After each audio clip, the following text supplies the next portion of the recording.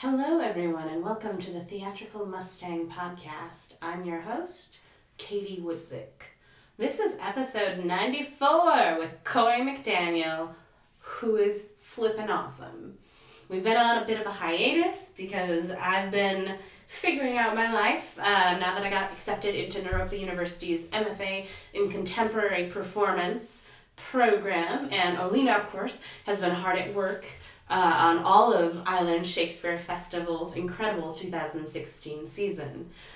But we have some more episodes in store for y'all, so we're back. The Mustang rides again! Aha!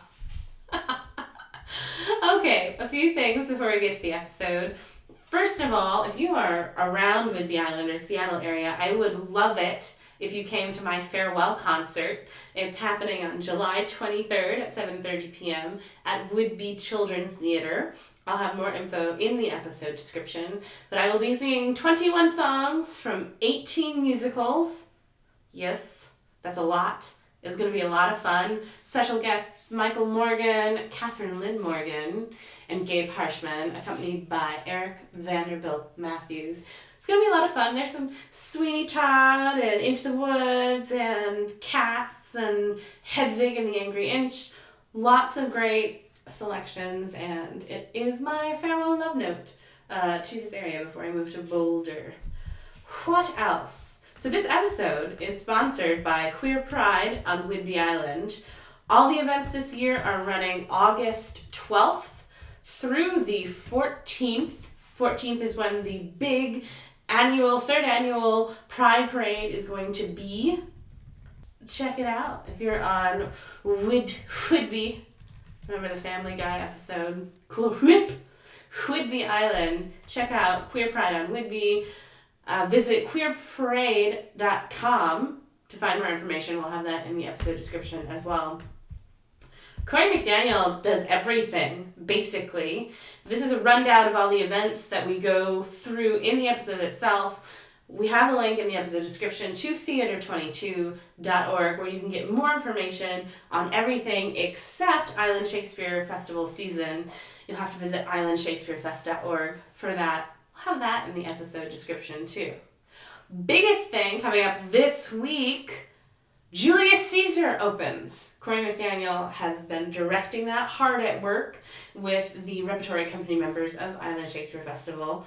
So break legs, everyone, on the Julius Caesar opening. Sunday, August 21st at 11 o'clock is going to be Theater 22's fundraiser, and darling, it's going to be a breakfast at Tiffany's brunch and silent auction. It's a much smaller venue than they've had their events at before, so make sure that you RSVP. What else? The Construction Zone, a month-long New Works Festival produced at Aft Theater. That's going to be running September 14th through October 5th. And then their big production to round out 2016 is The Pride, which Corey is directing. That is October 28th through November 19th. Like I said, more information at theater22.org. All right, folks, off we go. Episode 94 with Corey McDaniel.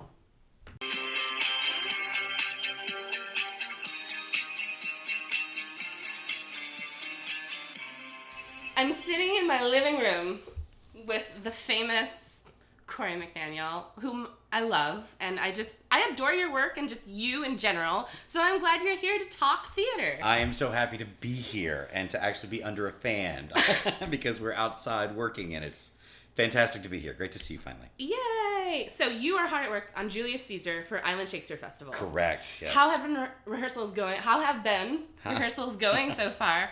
I am real great at talking. This is like the first interview I've done in after a bit of a hiatus, so getting the gears going again. How are rehearsals going? They're going absolutely fantastic, but they're brutal. We've got 16 actors in 3 different productions, rehearsing 3 different shows a day.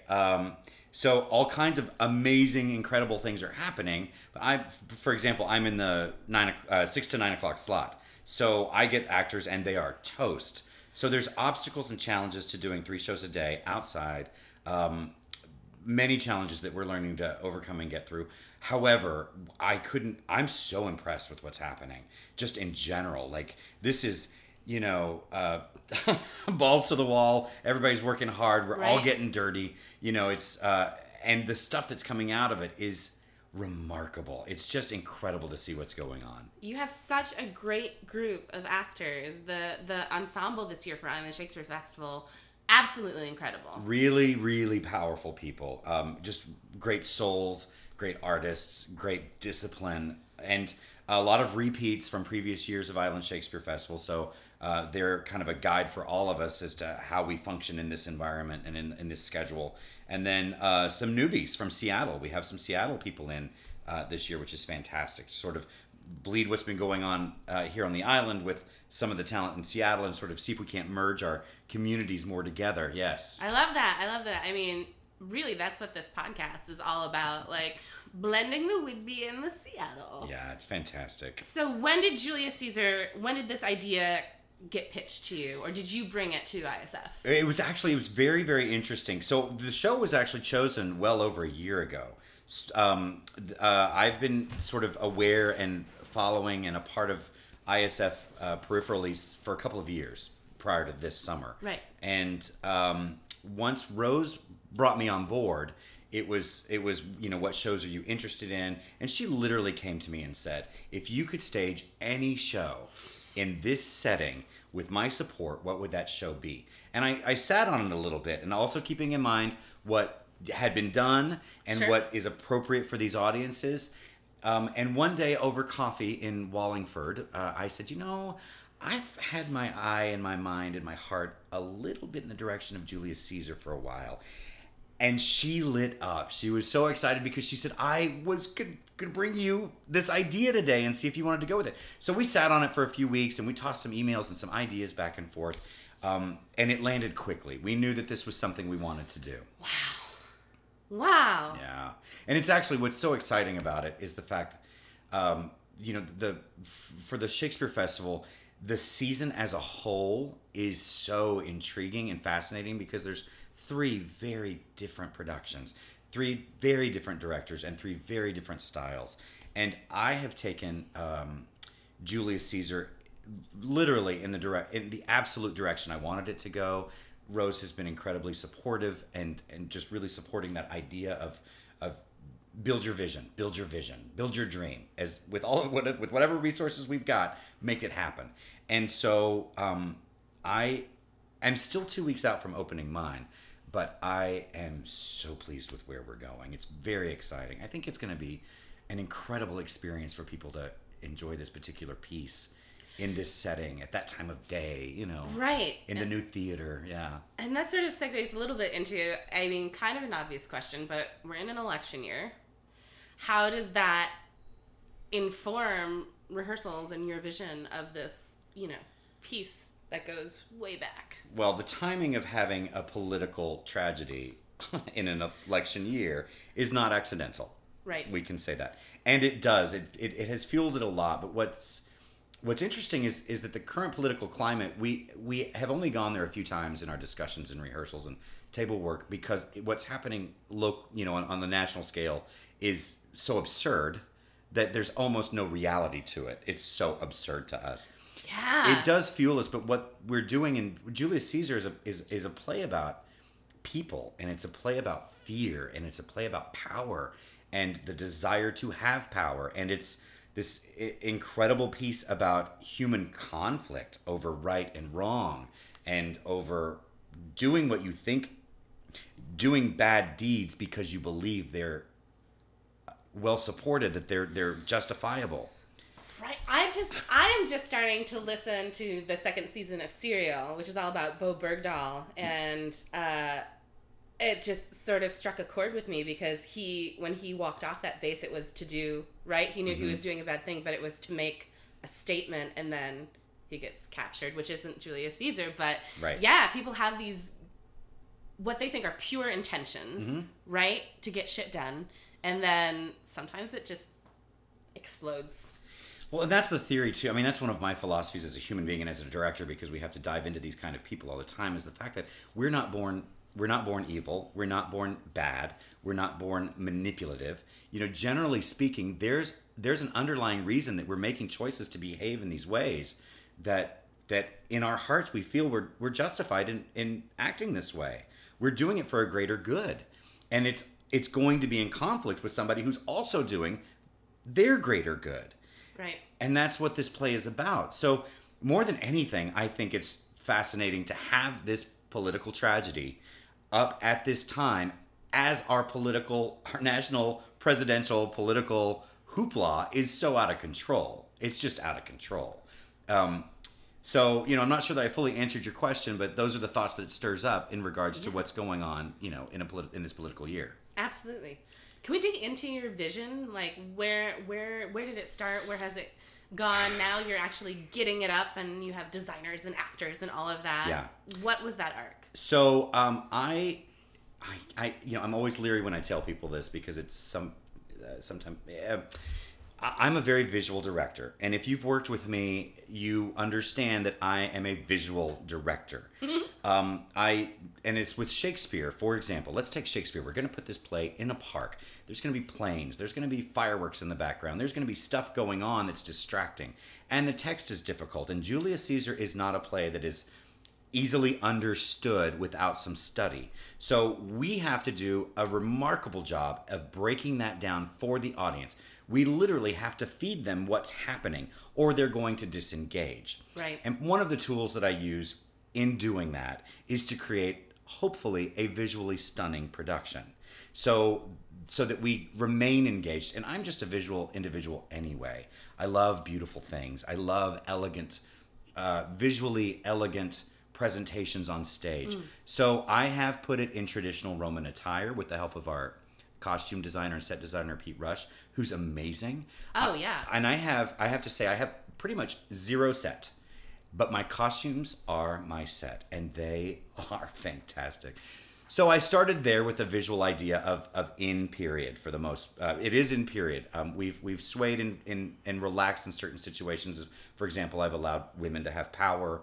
I have omitted all of the situations where women were degraded because there's a lot of them in this script. That's not necessary. We don't need that. It's not going to move our story forward. Get Fucking it out A. of here, right? Good for you. So that's where we started, and of course, in that visual vision, the next steps, of course, are breaking the text down to where the actors can really, really clarify it for the audience. And I have to say, I'm super excited about where it's going in regards to all of that. I think it'll be a magical experience for people, and I think it'll be a memorable experience to receive that vision, because the actors are doing beautifully with it, and not without perhaps some struggle. Especially Shakespearean actors definitely want to get in, and they want to find the text, and they want to find it, and they want to have it be organic. And I don't necessarily work that way. I actually stage it. I create all the pictures I need first, and they could kill me sometimes for it, because I say, no, here's your blocking, this is how I want you, and it can be very uncomfortable for them, and their job is to justify it. Their job is to find the reason why they're there. I can suggest it, but I start with pictures first, and I build from that, because I need to keep this audience engaged, especially in this environment. Not to say that we're not clarifying the speech, because we're doing that, I think, very well. But that's been a fun process for the actors. There was a little bit of pushback, a little bit of how do I do this, and it just comes back on a nightly basis to, you've got to surrender and you've got to trust me. I'm not going to fail you. Don't fail me. I won't fail you. Let's do this together. So that's how we're going along. I love to hear you talk about this. It's obvious that you're in the thick of it, and it just, obviously this is an audio medium, but seeing the spark behind your eyes just as you talk about that. Well, I love what I do, and I love actors. That is where I get, ultimately, it's the craft of acting that I love more than anything. And so I do recognize that I'm giving some of these actors a brand new way of working, right? And some of them are giving me brand new ways of working. It's glorious. It's a give and take situation. But yeah, there is a sparkle in my eyes, because I am in the thick of it, and it's all got to be done in 3 hours a night. Don't even get me. We'll start our fights on Sunday. Like, we haven't even gone there yet. Like, there's a lot to do. So that's part of the struggle too with this summer stock kind of theater is how do we accomplish the goals we have to accomplish in the limited amount of time we have with the amount of energy this cast is going to have after having already rehearsed 6 or 7 hours a day. I can't wait to see this. Thanks. What am I sort of right in assuming Julius Caesar, not the most produced of Shakespeare's works? Correct. Why and how? Why?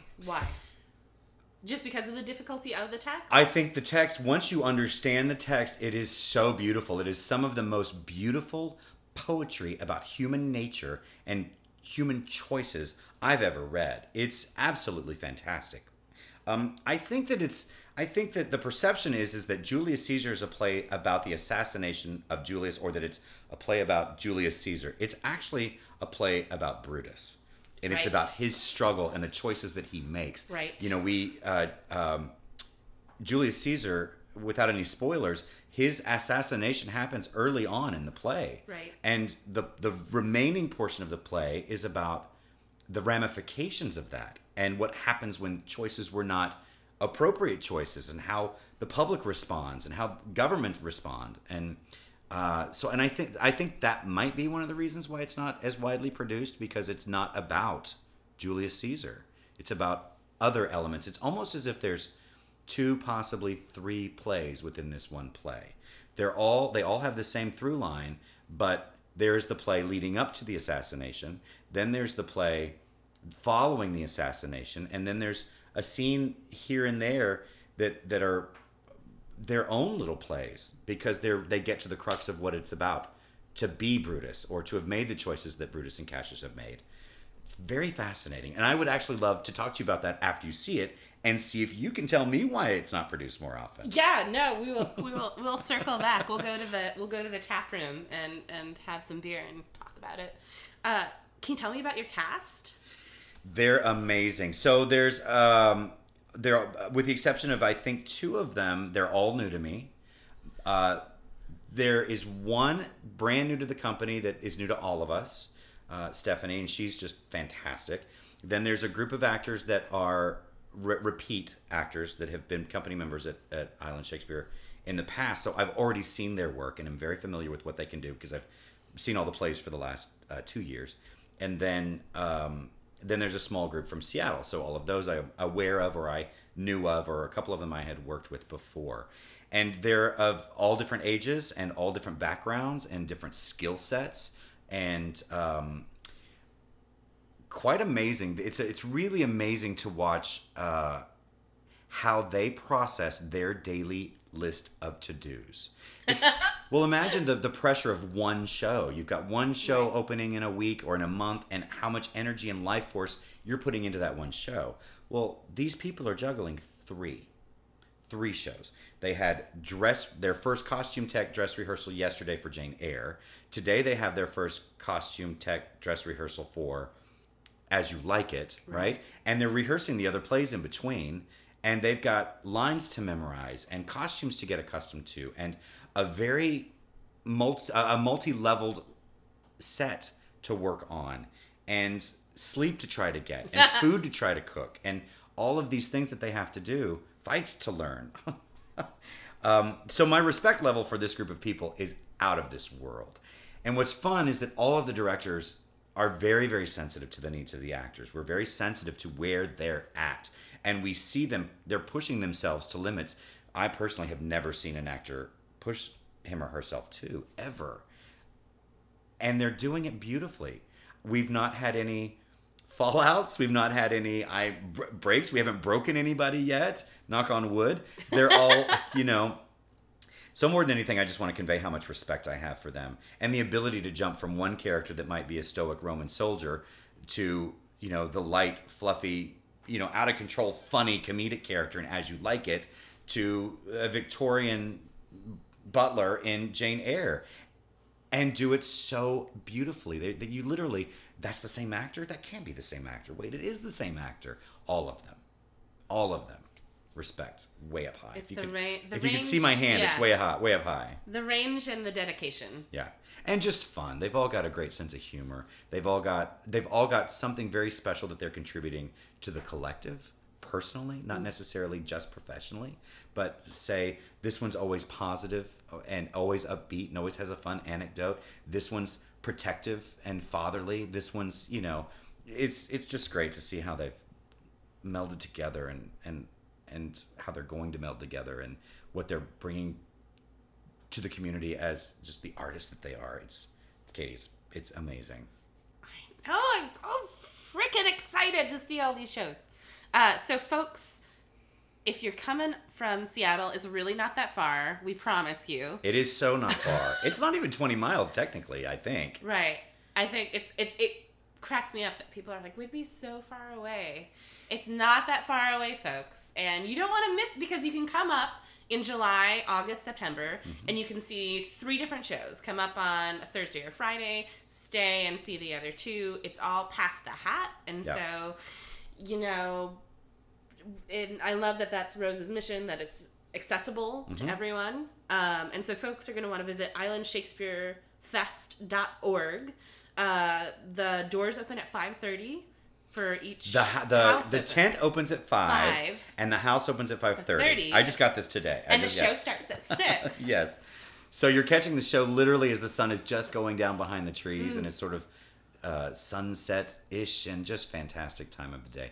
But yes, to answer your question, we are not that far, and even if you didn't come up for a full weekend to catch all 3 at once, right. This is actually literally one of the most ideal day ventures you can have if you live in Seattle. Absolutely. I know that the last couple of years we would head out this way around 1 or 2, depending on the day, and because some days are heavier traffic than others, but we'd come out early afternoon, we'd hit a winery, we'd walk around and do a little tourist shopping in the little village downtown in Langley, and then catch the show with a picnic, and then after the show go to the tap room and have a drink, and then catch the ferry and be home by 11, and it's a perfect day, and you feel like you've left town because it's about the experience. It's not just about the show, it's about the whole package. I love it. Where would you, so you would recommend folks come to Langley beforehand. What are some of your favorite spots? Like what if you were to curate someone's experience coming up from Seattle, what would be your top picks? Well, what's funny is that I actually don't know the name of anything. I just know where I go. I know I go to Useless Bay Coffee for my coffee. I land in Langley and I immediately go to Useless Bay Coffee.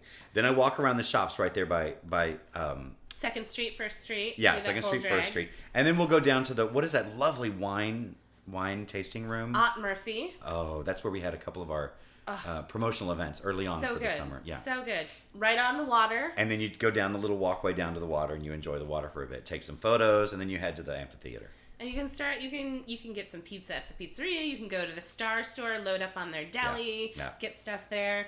It's a commercial, but also like there's a heart connection for me and for you to this experience, because one of the reasons that I've been on, I'm leaving soon, but I've been on Whidbey Island for 9 years, is that within basically 1 square mile of each other, you have Whidbey Island Center for the Arts that produces 5-show theater series season, 250-seat house.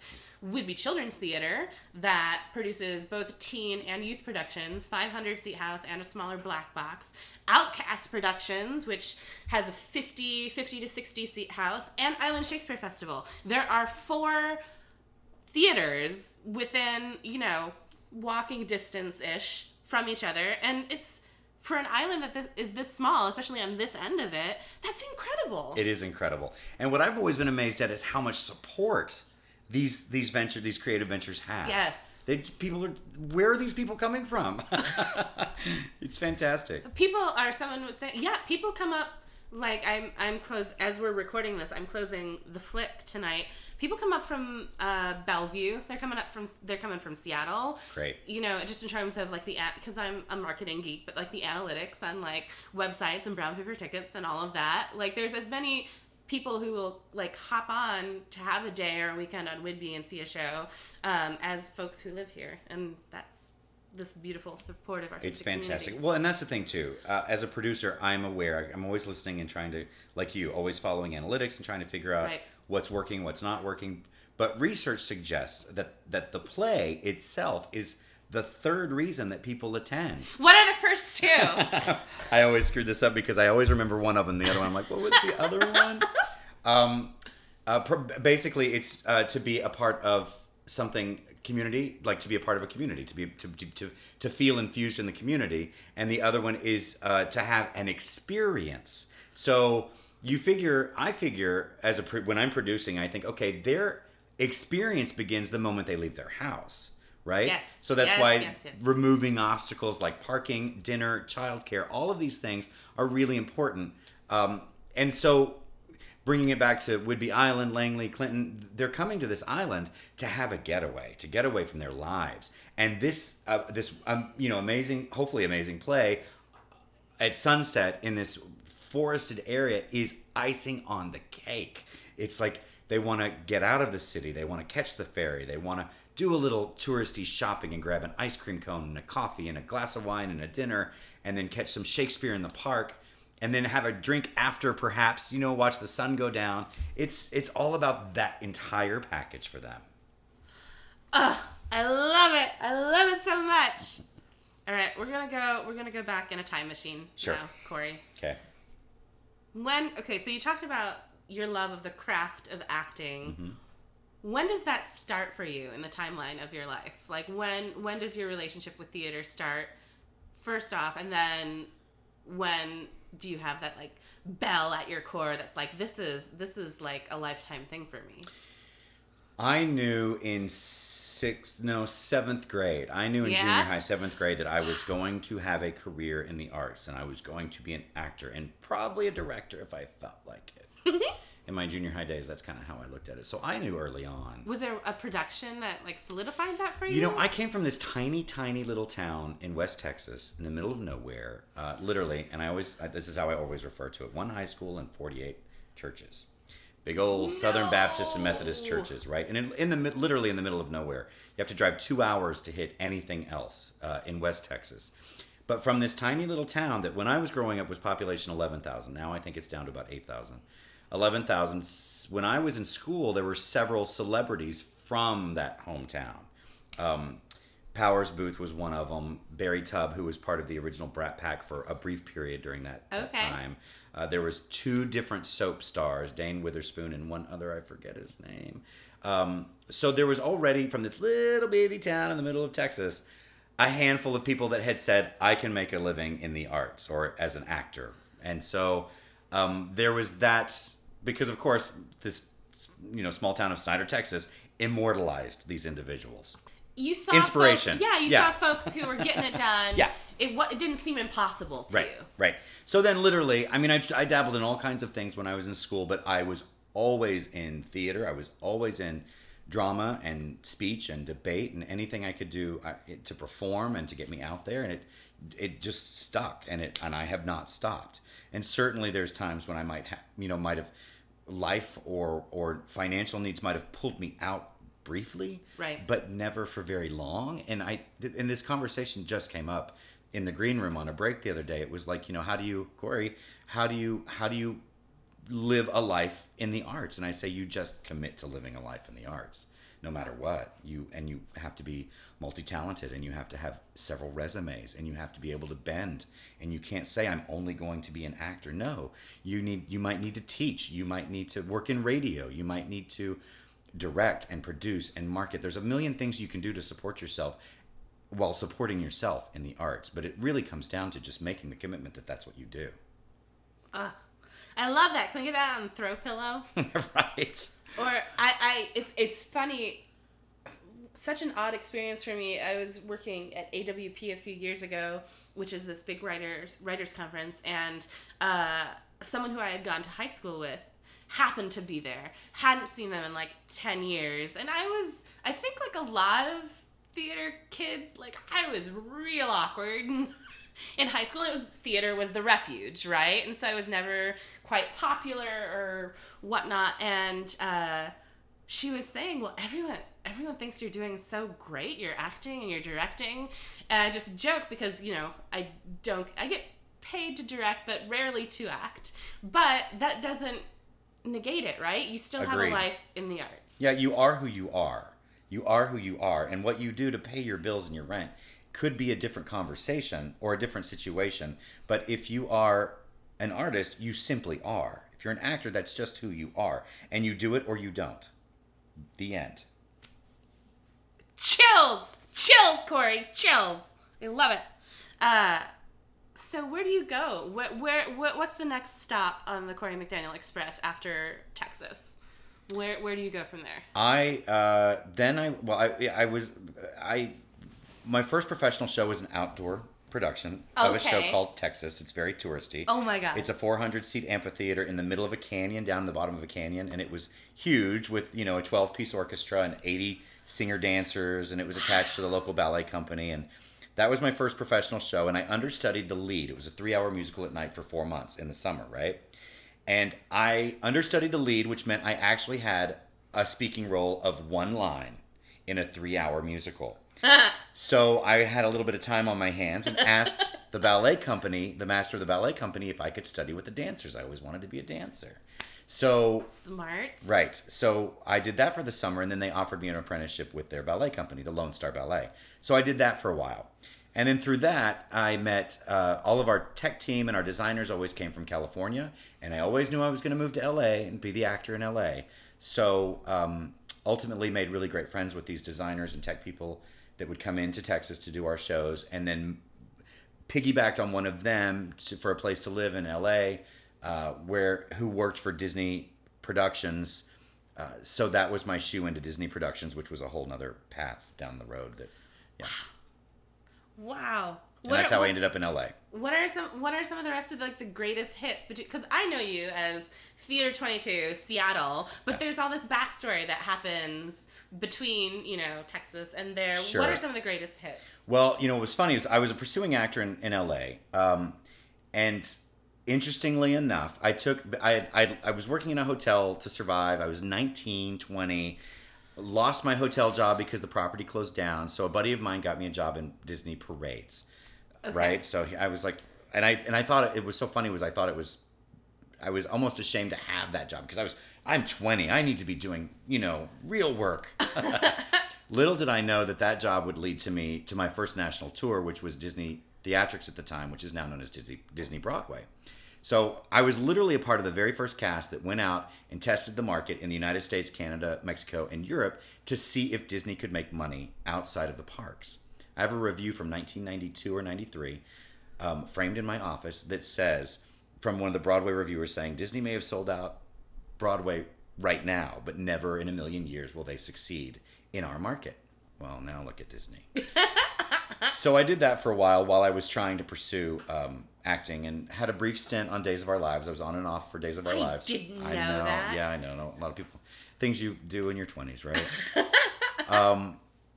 And then I spent 10 years in Los Angeles, and was another one of my survival jobs was I was always teaching at some acting studio, and was an on-set acting coach for teens and young adults. Oh, wow. I like to call myself an interpreter for the director and actor.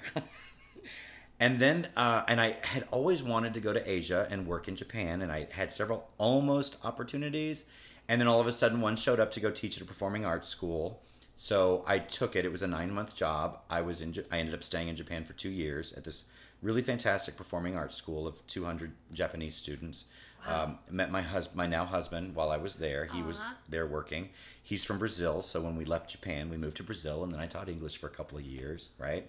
And then while we were processing immigration and all that crazy stuff, I came back to Dallas after 2 years in São Paulo, Brazil, and then he came 10 months later, and we stayed in Dallas for a year. He stayed there for a year. I was approaching 2, so that he could get to know my family and stuff like that. And then he one day says, I love Dallas. I think we need to start shopping for a house. And I'm a West Coast guy, and he'd never been out of Dallas. And I said, honey, pick a city on the West Coast. We are leaving in 6 weeks. And we left in 7, and we picked Seattle. Because I needed a city I could work in, and I knew that Seattle was thriving creatively. We also had friends up on Victoria Island from Japan. Some of our best friends live up there. So that's how we landed here. But it literally was a pick a city, we're moving. And this is where it ended up to be. Brilliant. So what year did you move up We here? just celebrated 10 years in Seattle. 10 years. Yeah, in so April. You're about same as me. It's funny, though, because I still sometimes feel fairly new. Isn't that strange? I feel like that's such a Seattle thing. It's the Seattle freeze. It sticks. Yeah, it totally sticks. is. Yeah. It totally is. Love it. When's your memoir coming out? Because I would read the hell out of that. So, how many years before you moved to Seattle? How many years before you start the idea of doing your own, having your own company? Well, I've always wanted to have my own company, and I actually tried it in Los Angeles, kind of, but I didn't have the community there. It's not a theater city there. I didn't know anything about raising money or nonprofit administration. Granted, I've worked in so many different theaters in different capacities that I needed a decade, 2 decades of experience of learning how to manage nonprofits and market things and education departments and all of these things in order to build. So that was always the goal.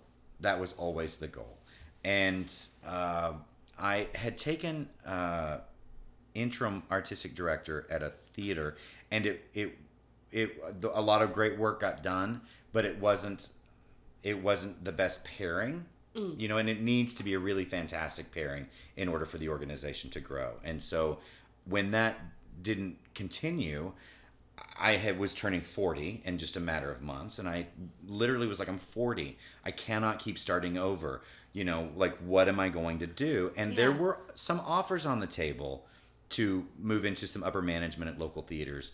Nothing I felt was an absolute perfect match. Right. And so I was like, it's time to shit or get off the pot. So I sat down at my desk, and literally 7 weeks later of nonstop plugging away between right before Thanksgiving and the end of the year, I processed everything. I created all the forms, the templates, the applications to the organizations I needed support with, and everything, and just flew. And then, 7 weeks later, announced we were having a company and that here's our first season of 3 shows.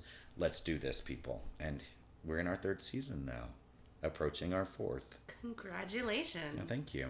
And everything, the first show I saw with Theater 22 was the Lisbon Traviata. That was that was a strong one for us. I'm glad you caught that. Yeah, with Eric. And I don't know, integrity is a word that comes up when I think of you, like both artistic integrity and like just as a human being. And I feel like every production I've seen that you've produced through Theater 22 just has a high level of artistic integrity to it. Thank you. I think it is important, and not to say that we don't all have some shows that will occur or have occurred that have not been strong representations of who we actually are as artists. It's inevitable. It's part of the exploration of the art form.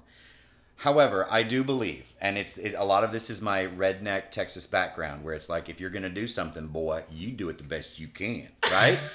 So I try to infuse that into everything that we do. Yeah. And I also believe it's the struggle of theater for as long as theater's been around to get people engaged and interested in theater, because it's I also know that every show that I produce or direct or get up or help get off its feet, that show is going to be a first-time show for 30% to 70% of your audience.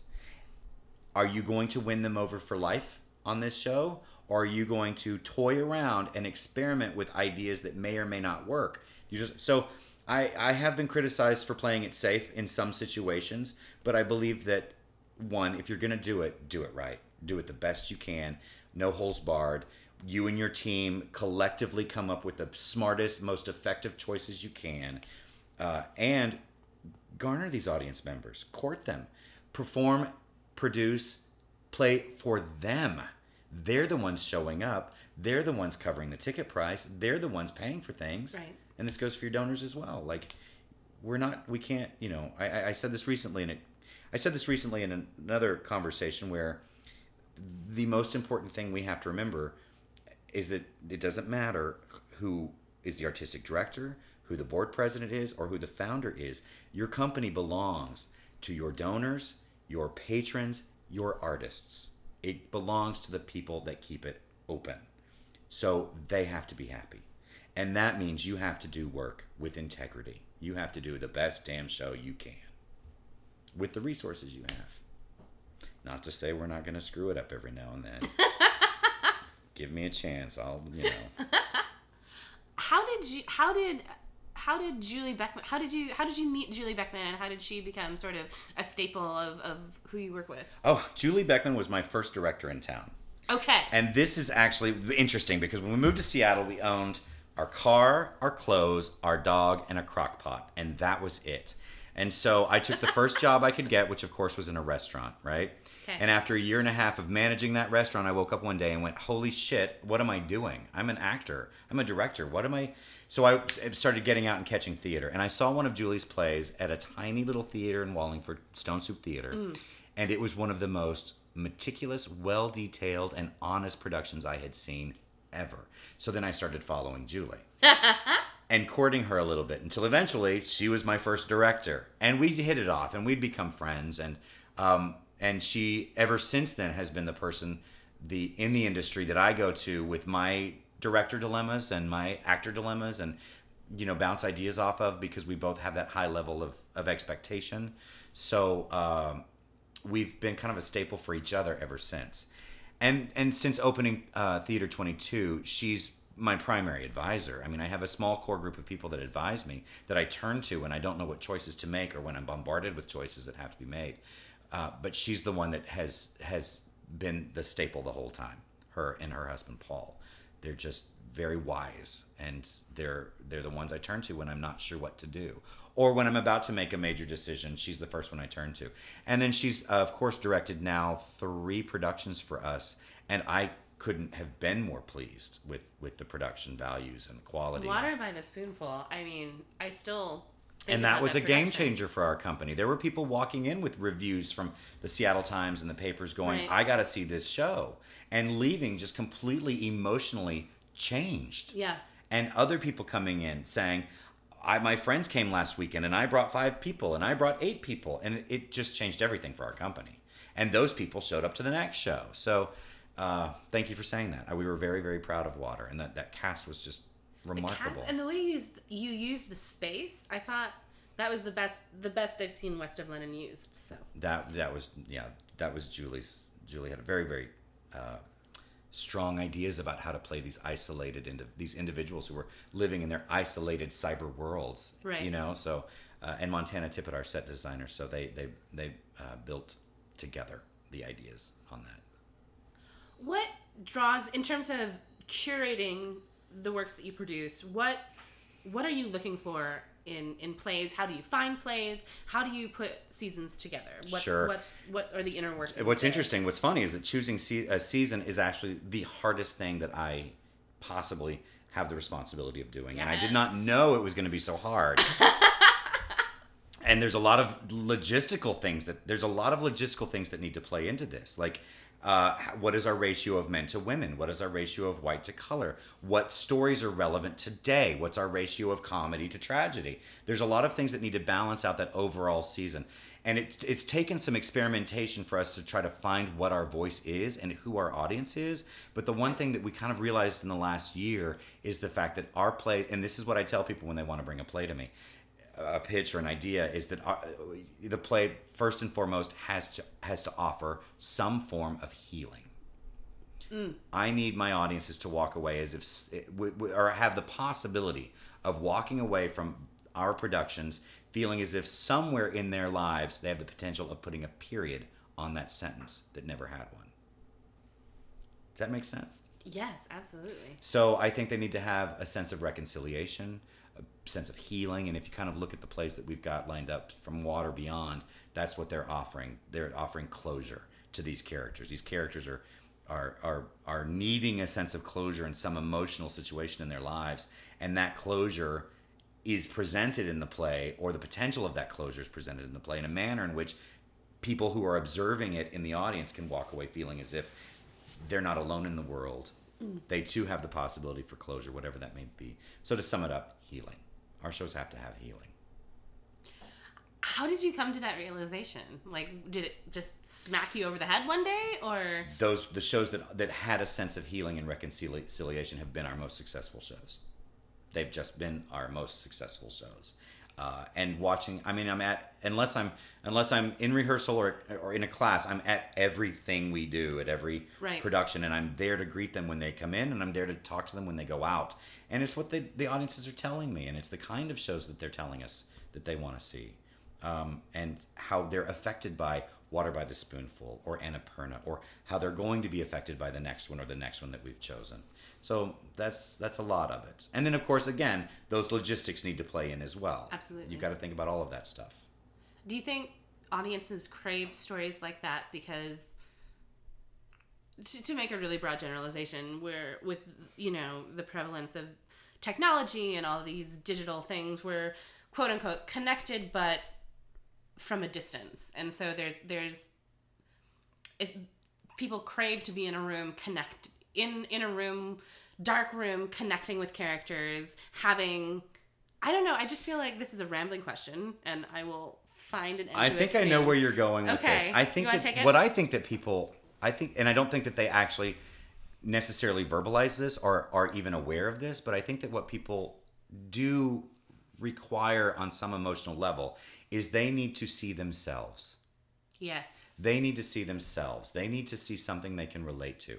So I may be sitting in the audience and I may not be able to fully understand or associate with the life of, say, a Latino, veteran, but I can relate to his struggle to reacclimate to the world. Right, that struggle I can relate to. That burden of self-discovery I can understand. No matter what the outside circumstances were, I understand that core emotional experience. And that's what our audiences want, and that's what people need as individuals, is to see themselves reflected. And I think that's what we're trying to do at Theater 22, at least. Love it, love it, love it. So, if folks aren't familiar with Theater 22, you can get all the news that's fit to print at theater22.org. Correct. They can also check out your Facebook and Twitter. We're on Facebook and Twitter, and eventually I'll get Instagram going, but so much social media. So you have so many exciting things coming up between now and the end of the year. Let's talk through them. Sure. So, annual fundraiser, Breakfast at Tiffany's. Woohoo. August 21st. Tell me all about it. Okay. So our fundraisers have actually, we've had 2 fundraisers in the past, and they've been rather elaborate parties. Literally, because I looked at our first couple fundraisers and thought, what can I do that can get everybody involved? Because a lot of the people I know don't have a lot of money. So we threw these big parties with a sliding scale ticket price so that at different levels you could afford it.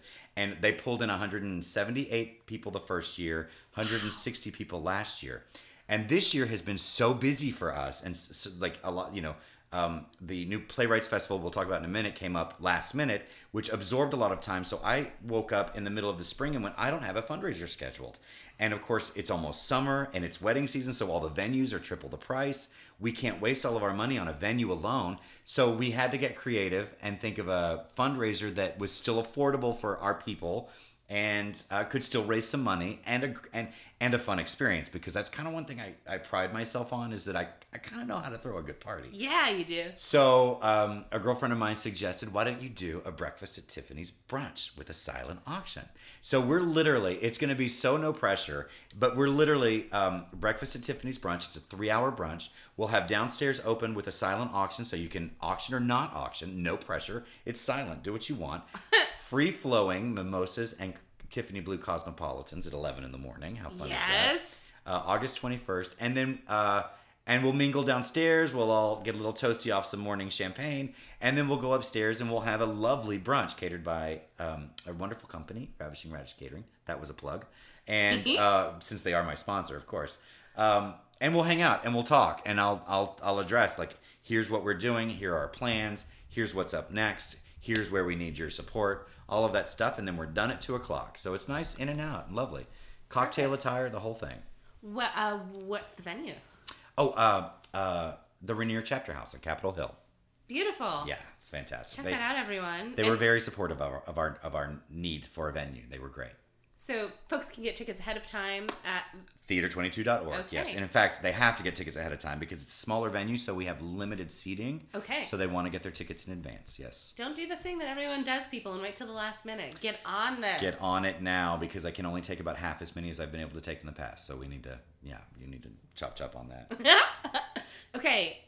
September 14th through October 5th at ACT, the Construction Zone. What's going on with that? The Construction Zone is a newer program for ACT. So basically, Theater 22 has curated 4 brand new plays from around the country, but we actually have 2 local and 2 national playwrights. And those plays have been chosen, and we haven't actually. The press release is sitting on my desktop. Your computer. So it's on our website, and we will be announcing it. But I can go ahead and say it now too. Please do. We have an amazing play. The first play is Y. York, who is a local playwright. Her play is Late in the Game, comedy, fantastic, about a New York couple. And then the next play is also a local playwright, The Ansel Intimacy, beautiful play by Vincent Delaney. My first time working with Vince, so I'm thrilled to have met him and to be dealing with his script.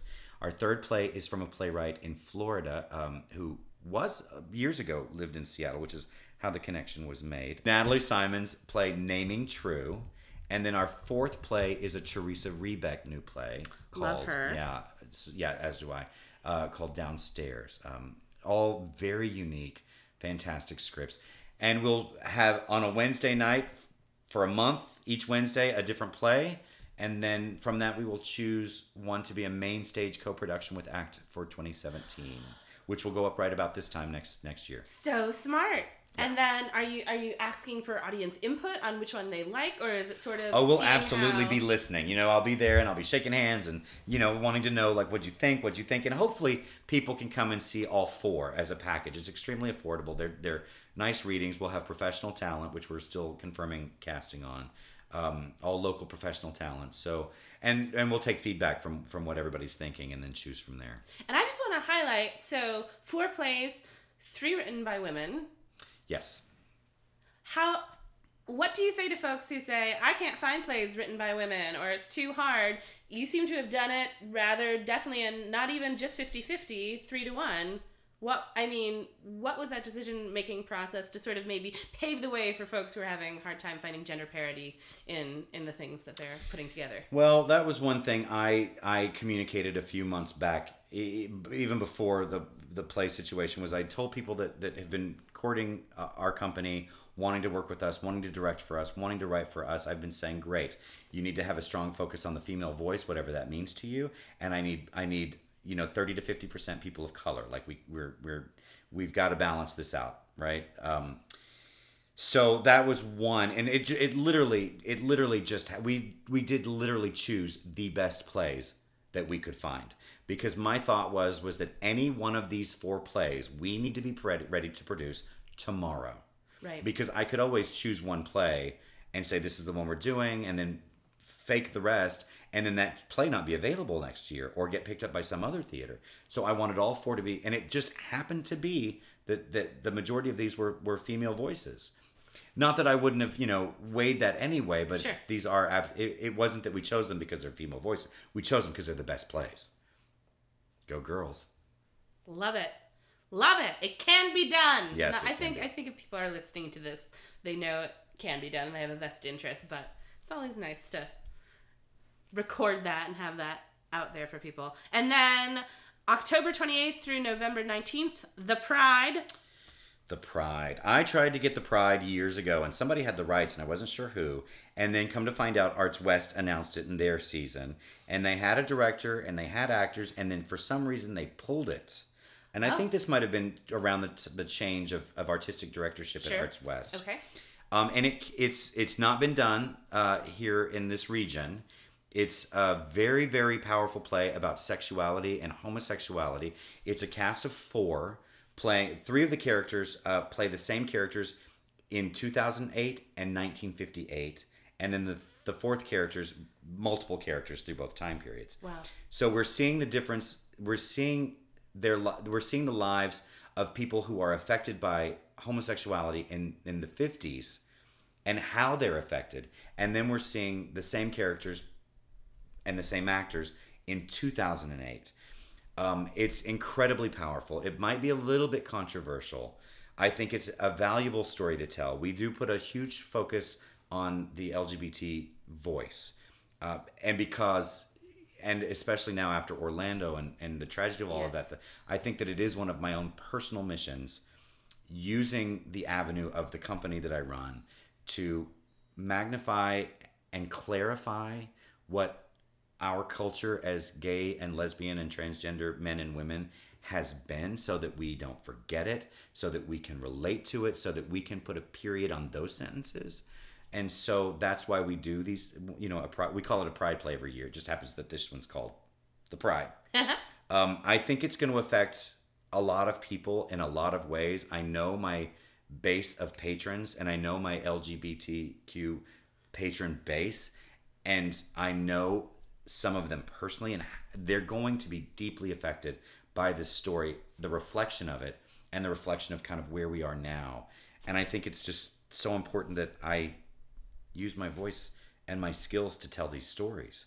It is part of my mission as an artist and as somebody who makes choices as to what plays are being told, to do that, because I think that our community, even with all of the wonderful steps that we've and rights and equality that we've gained, I think that there's still a lot of healing that needs to go on. I know that as a gay man, I still am trying to resolve issues that have brought me to where I am in my life, or have held me from where I am in my life. Right. And so any chance I get to offer that healing, I'm going to take it. And the Pride is that this year. Can you share the cast for that show? I can. Angela DeMarco is Love her. I do too. I love her so much. Such a powerful actress and such an incredibly light being. I'm very excited to work with her. I also feel like I'm going to learn a lot from her. She is a craftsman and she is a pro. So very, very excited about that.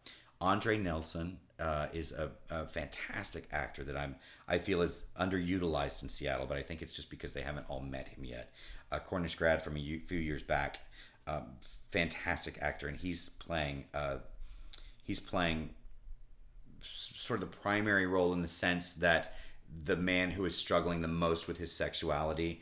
This is Andre's role, and then we've got Trevor Marston in one of the others, who's his talent is remarkable and skill, and a new actor that I had not met until the audition. His name is Doug Fall, that I have seen in some musical theater productions in town, and I think that's where a lot of his energy is going. It's a dream cast. I could not have dreamed of a better cast, and they're just so top notch.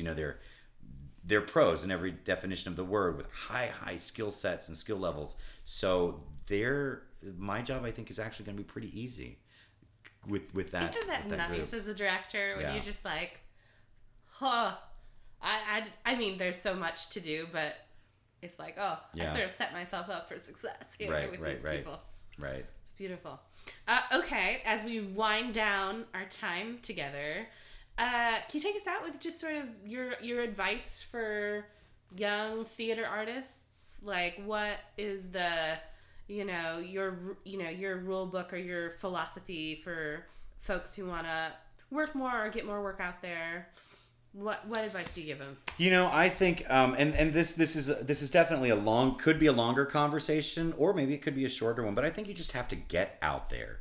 You have to work, and most often we have to work our way up. So we have to just get ourselves out there, audition all we can, meet all the people that you can. If you're a director, be an assistant director on a show to get into the theaters, because you've got to, aside from keeping your craft up to date and your craft sort of flowing, you've also got to show interest in the organizations that you want to work with. Right. This is how Eric Mulholland, who's played 2 of our Pride productions, and how I actually became associated with Whidbey Island and Island Shakespeare Fest, was Eric's headshot had came across our desks for one of our auditions, the Lisbon Traviata, but I already recognized him because I had met him in the lobby of 2 of our shows. Like, I met this guy. Oh yeah, we should call him in. You know what I mean? He was present. He was already interested in who we were and what we were saying. And so when I recognized his photo, I was like, oh yeah, call him in. I've seen him. He's interested in who we are. Not that I'm saying you have to kiss ass to anybody, but it's we were having this conversation today in the green room. It's like if I've got 10 actors who can all play the same role quite beautifully, and 3 of them I've never heard of or seen before, well, that's how I'm going to start eliminating. I'm going to deal with the artists that I know and who I already trust. So a lot of it's just getting yourself out there and making sure that we, know who you are and know what you're doing. And there will be theaters that are that you're a great fit for, that their kind of theater is your kind of theater. Get over there and support them. Show up for those shows. Volunteer if you have to, or if you want to, or if you can. And if you can't, just showing up and making sure somebody knows your name is where you start. I think people underestimate, or they think they think it's annoying to like check in on Facebook or take a program, picture of a program and slap it up on Instagram. But it's social currency, right? Mm-hmm, like you're saying, it's not only showing up to see the work, but letting those in your community know that you're plugged in, you're invested. Yeah. Come see this. That somebody asked me today over the lunch break, Corey, what if you were looking for an intern, what's the first thing that you're going to look for? And I said, I'm going to look for somebody. I'm not going to look for somebody who's considering going to law school next year. I'm going to look at somebody who I can invest in, so that they can invest in the community when they're ready. And it goes the same thing for our companies and for our casts. Like, who can we invest in that wants to invest in the greater community, right? So it's not about checking in to let everybody know that you're cool and that you're at that show. It's about checking in so that people know that you're listening. Are you listening? Are you paying attention to what's being done and who's doing it? And are you ready to support them in doing it? Because if you want to do it, you're going to need us to support you in doing it. So there is a little bit of scratch my back and I'll scratch yours, but it's really not about that. It's about investing in each other is really what it's about. So get out there, audition all you can, work begets work, work begets work. It doesn't matter. It's just work begets work. I can't say it enough. I love it. Well, thank you. Thank you for coming on the podcast. Again, folks, come up to Whitby, or if you already live here, get out to Island Shakespeare Festival's season. All the info is at islandshakespearefest.org. Julius Caesar opens on July 14th. Thank you so much for being a guest. Thanks, Katie. I had a great time. Great to sit Me with too. you.